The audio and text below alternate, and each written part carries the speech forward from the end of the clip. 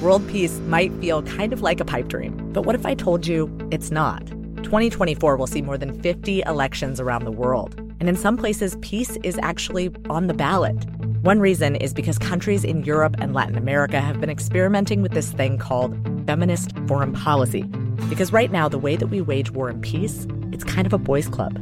The new season of Things That Go Boom from Inkstick Media and PRX is coming March 18th. Find it wherever you get your podcasts.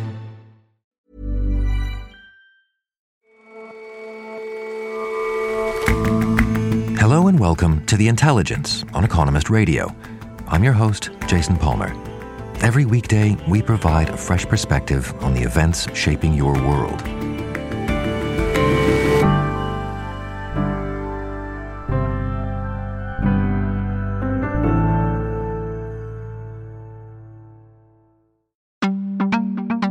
The conviction of Minneapolis police officer Derek Chauvin for murder last month came as something of a surprise.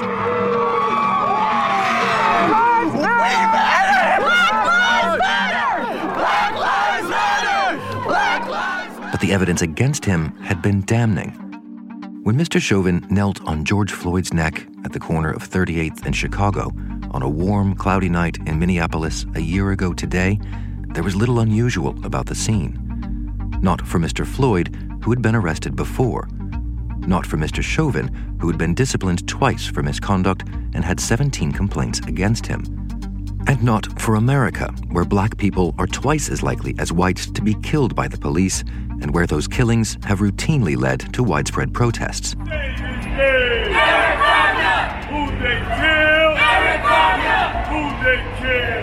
Eric Garner in New York in July 2014. Then Michael Brown in Missouri in August, and 12-year-old Tamir Rice in November. Walter Scott, Alton Sterling, Philando Castile, Stephon Clark, Breonna Taylor, shot 8 times in her home last March. Those are just the cases that made news and sparked protests. Police kill, on average, 3 Americans every single day. Yet they're rarely prosecuted, even for killings that seem unjustified. That is down to long-standing legal indemnities and the political heft of police unions that say officers who are themselves in the line of fire must be protected. But those protections are often hard to justify. The day after Mr. Floyd's death, 4 of the officers involved were fired, and the first organized demonstrations took place in Minneapolis.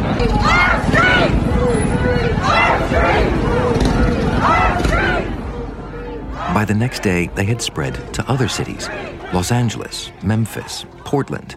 By the end of the month, protests had happened in more than 75 cities. And all these people out here that's been on the front lines with me every day that started, they ain't leaving either. This ain't gonna stop. My kids ain't gonna stop it. Nobody's gonna stop this. Until it's achieved, we'll keep going. Authorities imposed curfews. More than 4,000 protesters had been arrested. And the movement went international. Australia, France, Spain, Germany, here in Britain. In Washington, a different call for change was taking shape. On June 8th, the day before George Floyd's funeral, a bill first appeared in the House of Representatives. It's a pretty exciting time. This is a transformational piece of legislation. This is an important day. It pushed for a broad package of reforms that activists had spent years calling for. A registry of officers with histories of abuse, mandatory use of body and dashboard cameras, a reduction in the relentless militarization of police forces, and prohibition of the kind of no-knock warrant that led to Breonna Taylor's death or the chokeholds that led to Eric Garner's. 9 days later, the bill passed in the House, with voting mostly along party lines. But there, it stopped. It had no chance of passing the Republican-held Senate. When it was reintroduced this year, it had a new name, the George Floyd Justice in Policing Act, and a renewed chance at becoming law. President Joe Biden pushed for its passage before today. I know Republicans have their own ideas and are engaged in very productive discussions with Democrats in the Senate. We need to work together to find a consensus. But let's get it done next month, by the first anniversary of George Floyd's death. That hasn't happened. But given the scope of the reforms that are on the table, given the most widespread civil rights protests America has ever known, Given the conviction of Derek Chauvin, it seems clear the George Floyd case is far more than just another entry in a long list of lives lost at the hands of police. I think it happened at a time that the nation was able to focus on one thing at a time. And the issue of racial violence was brought front and center. Lee Merritt is one of the attorneys who represents George Floyd's family. He also represents the family of Ahmaud Arbery, gunned down by civilians in Georgia. He gave testimony in the Senate last year about the legislation that now bears Mr. Floyd's name. First, the pandemic was having a disproportionate toll on the African American community. At the same time, we were facing historic woes like police violence. And so with Ahmaud Arbery being killed in February and the video coming out just before George Floyd was killed, and the nation really upset about that. Similarly, the nation was grappling with a murder that they were really just learning about, the murder of Breonna Taylor. And of course, in between that, many people died. And so this incident, I believe, stood out because of the duration, a 9-minute video. You steep that into the time in which it happened, the pandemic, and everyone's at home and quarantining and seeing repeated acts of violence apparently directed at the Black community. So I think it was a product of what some might call a perfect storm. And is there enough in the George Floyd Justice and Policing Act to begin to make change, do you think? And is there the political will to carry it through? I don't see the political will because it has been a year since we've been discussing the George Floyd Justice and Policing Act. And we are still split as if this is a partisan issue, as if the safety of citizens and their rights to enjoy the same protections despite their skin color, despite the region that they live in. We've been treating it like it's somehow a partisan issue. And so when I spoke before the United States Senate in June, and when I spoke with the Trump White House at the same time, I was confronted with police union captains and lobbies that challenged fundamental aspects of the George Floyd Justice and Policing Act, like Section 242. Section 242 would expand the federal authority to allow the U.S. DOJ and U.S. attorneys to prosecute police officers for behavior that is not only intentional, as it currently is, but includes reckless behavior that results in death and wrongful incarceration, etc. Police officer unions have been completely against that because they want to continue to enjoy the ability to make what they believe to be honest mistakes, to shoot people in their backs as they run away, because they believe that police officers need that kind of protection in order to fight what they believe, again, to be a very dangerous community. Say all that to say, the George Floyd Justice and Policing Act has been chopped up, chewed around, and spit out, and it in and of itself doesn't even address the huge historic issues, cultural issues that we need to address in order to resolve militarized policing in America. It's just a first step. And even that first step is a reluctant, timid step. There's still so much that needs to be done. But as you see that resistance, how do you maintain optimism? The job ahead, as you see it, is enormous. And even these sort of tentative steps, as you say, are meeting with great resistance. Well, what we have is, I believe, a national reckoning. And a lot of people thought that the national reckoning took place last year. I believe it was an introduction to the reckoning where people said, you know what, people like George Floyd, who's historically their lives didn't matter because they had a criminal background and because of the color of his skin. Actually, we're going to start treating these people as if they are entitled to the same protections under the law as all other citizens. And so George Floyd becomes a big deal. Breonna Taylor becomes a big deal. Now in the news today, Ronald Green becomes a big deal. And unfortunately, the list goes on. Tatiana Jefferson, Botham Jean, Jonathan Price, Anthony Woods. The names will continue to pile up and communities will continue to respond, demanding justice for those communities. And there will either be unrest or people will finally wake up and address the policies that allow this culture to be perpetuated. So I believe we're still in the midst of a racial reckoning in this country.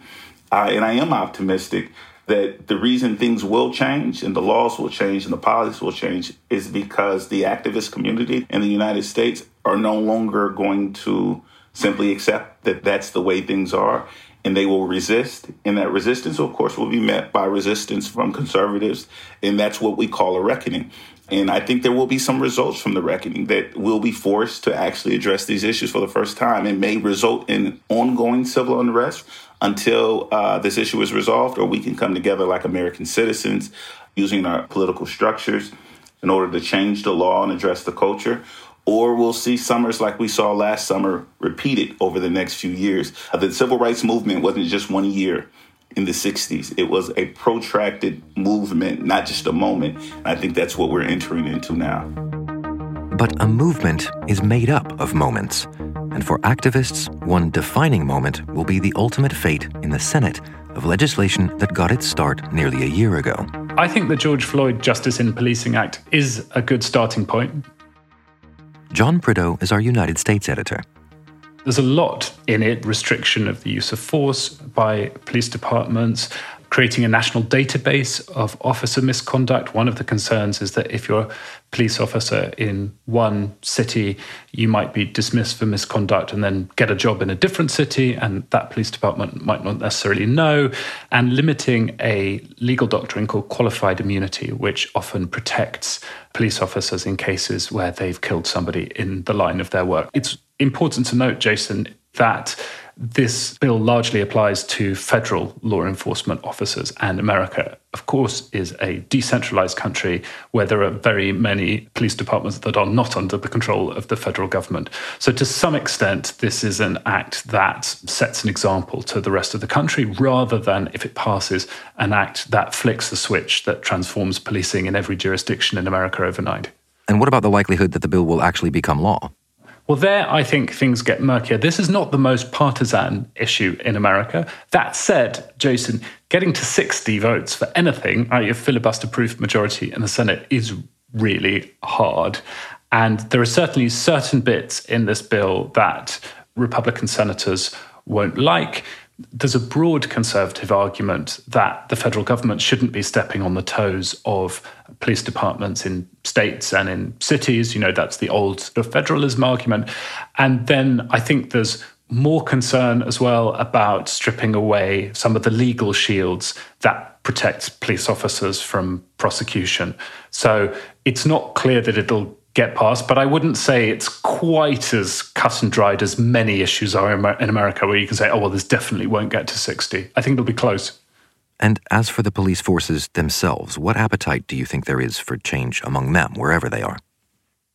I think that varies a lot from force to force. I mean, there are examples of a lot of police forces actually that have managed to turn themselves around. Newark is one that we've written about a fair bit in The Economist. But often the police forces that are the most recalcitrant and where you'd most want change are most resistant to change. And also that they really don't like the notion of the federal government coming in and cleaning house and sorting themselves out. There are some levers that the federal government gets to pull, but it's more complicated than passing a bill in Washington, which is hard enough, and getting it signed by the president. One of the most radical calls during all of this was one we kept hearing to defund the police. What's happened to that push? I think there's less talk of defunding the police from activists now. I think there's a broad recognition that that was a terrible slogan for a political movement, not least because African-American neighborhoods in northern cities in America suffer from crime most. And so the appetite for defunding the police there is small, but also because it never really meant what the slogan said it did. If you asked people what they meant by defunding the police, they typically said, oh, we'd like to divert some of the police budget towards services like mental health provision. So yes, there's less of that. I think the Democratic Party has internalized the lesson that talking about defunding the police is a really bad way to win elections. And also increasing crime makes what was already a very hard sell even harder. And what about the feeling on the ground in Minneapolis and beyond? Is there a sense that among the people that the experience of racism has changed a year on? I'm not sure about the experience of racism, Jason, but what I would say is that when I was last in Minneapolis doing some reporting, that people were just talking about race in America, race in policing, racial disparities in health, income, education, everything else, a lot. That George Floyd's murder started a national conversation and introspection about those long-standing disparities and why it's quite so hard to close them. And I think a real impatience to do something. I don't think these things change overnight, but I do think it's striking, as Lee Merritt said, the degree to which, partly because of the pandemic and also because of the fact that Donald Trump was president, it seemed like the focus of the entire nation for a while was on this question. And to your mind, has the case of George Floyd made a real change here, that it's a new American discussion about this? I mean, we've seen flare-ups in the wake of injustice before, and this is clearly a difference of degree, but is it a difference in kind? I'm always a bit nervous about pinpointing a single event and saying this is the moment when everything changed, particularly when you're talking about something as long-running a problem as racial injustice in America and problems of racism and American institutions. That said, I mean, I think there were some really significant changes after George Floyd was murdered. I mean, the first one would be that the biggest civil rights protests in American history ensued, and they were notably multiracial, and also they were notably spread across the nation. So that was pretty striking. And one other point, which again is just one data point, but nevertheless is significant, that Derek Chauvin, the officer responsible for George Floyd's death, was convicted of murder. That's really unusual. So I think often people who look at race in America just see the commonalities and see injustices stretching back forever and bemoan the fact that nothing ever seems to change. But I think in this case, something did actually change. Thanks very much for joining us, John. Thanks, Jason.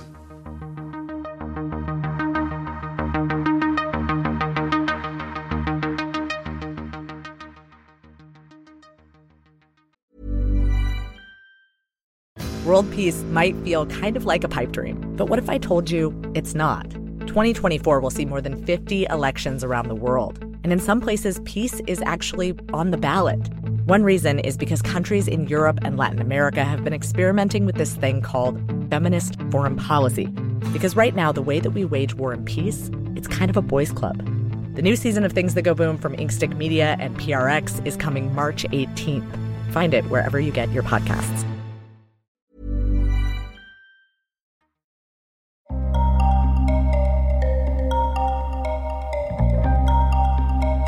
For those involved in racial justice, positive change can feel hard-won and often easily lost. Of course, things get better, but transformation is not a forward, ever progressive arc in history. Just go to Reconstruction to answer that question, right? We had more representatives in the Senate in the aftermath of the Civil War than we had when Barack Obama was elected to the Senate. On this week's episode of Checks and Balance, our sister show on American politics, John Brito spoke to Kimberly Crenshaw of the think tank the African American Policy Forum. How do we hold on to the progress that we've made and not turn that into a wide system of denial to say that these problems aren't going to keep coming back in different ways? It is like Friday the 13th. Whatever that monster is called, I don't remember if it was Jason or Michael or whoever, they always are buried in a shallow grave. It takes hard work. It takes the willingness not to dissemble in the face of the truth about our history. And it takes being aware of the moments when we might be sliding back, resisting censorship of these ideas, resisting the idea that we're too weak to confront our past, and knowing that if we cannot name the problems we're trying to solve, we're not going to inherit that country that we think we have a right to be. John also spoke to our U.S. digital editor, John Fasman, about the public policies that would be needed to bring about lasting change. In the neighborhood where I stay in Washington, D.C., Northwest D.C. is full of, good liberals who no doubt have, an NPR tote bag for every day of the week and saw Nomadland and IMAX and are happy to stick a Black Lives Matter poster in their front yard, but who vociferously oppose the sort of zoning reform that D.C. needs to make it a more affordable city for the people who work there, especially the working class men and women who keep the city functioning. The problem that I think public policy can get to work on here are these long-standing disparities in employment, in education, in income, and in wealth. There's this paradox in America, which is that African Americans on many of those measures actually made a lot of progress in the first half of the 20th century and have made almost no progress relative to whites in the decades since the passage of the Civil Rights Act. You'd kind of think it would be the opposite, right? These are very, very stubborn racial gaps. To hear the full interview with Kimberly Crenshaw and more policy analysis from our colleagues, listen to Checks and Balance wherever you get your podcasts.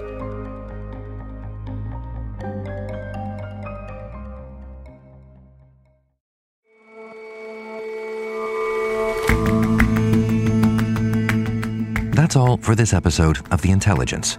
See you back here tomorrow.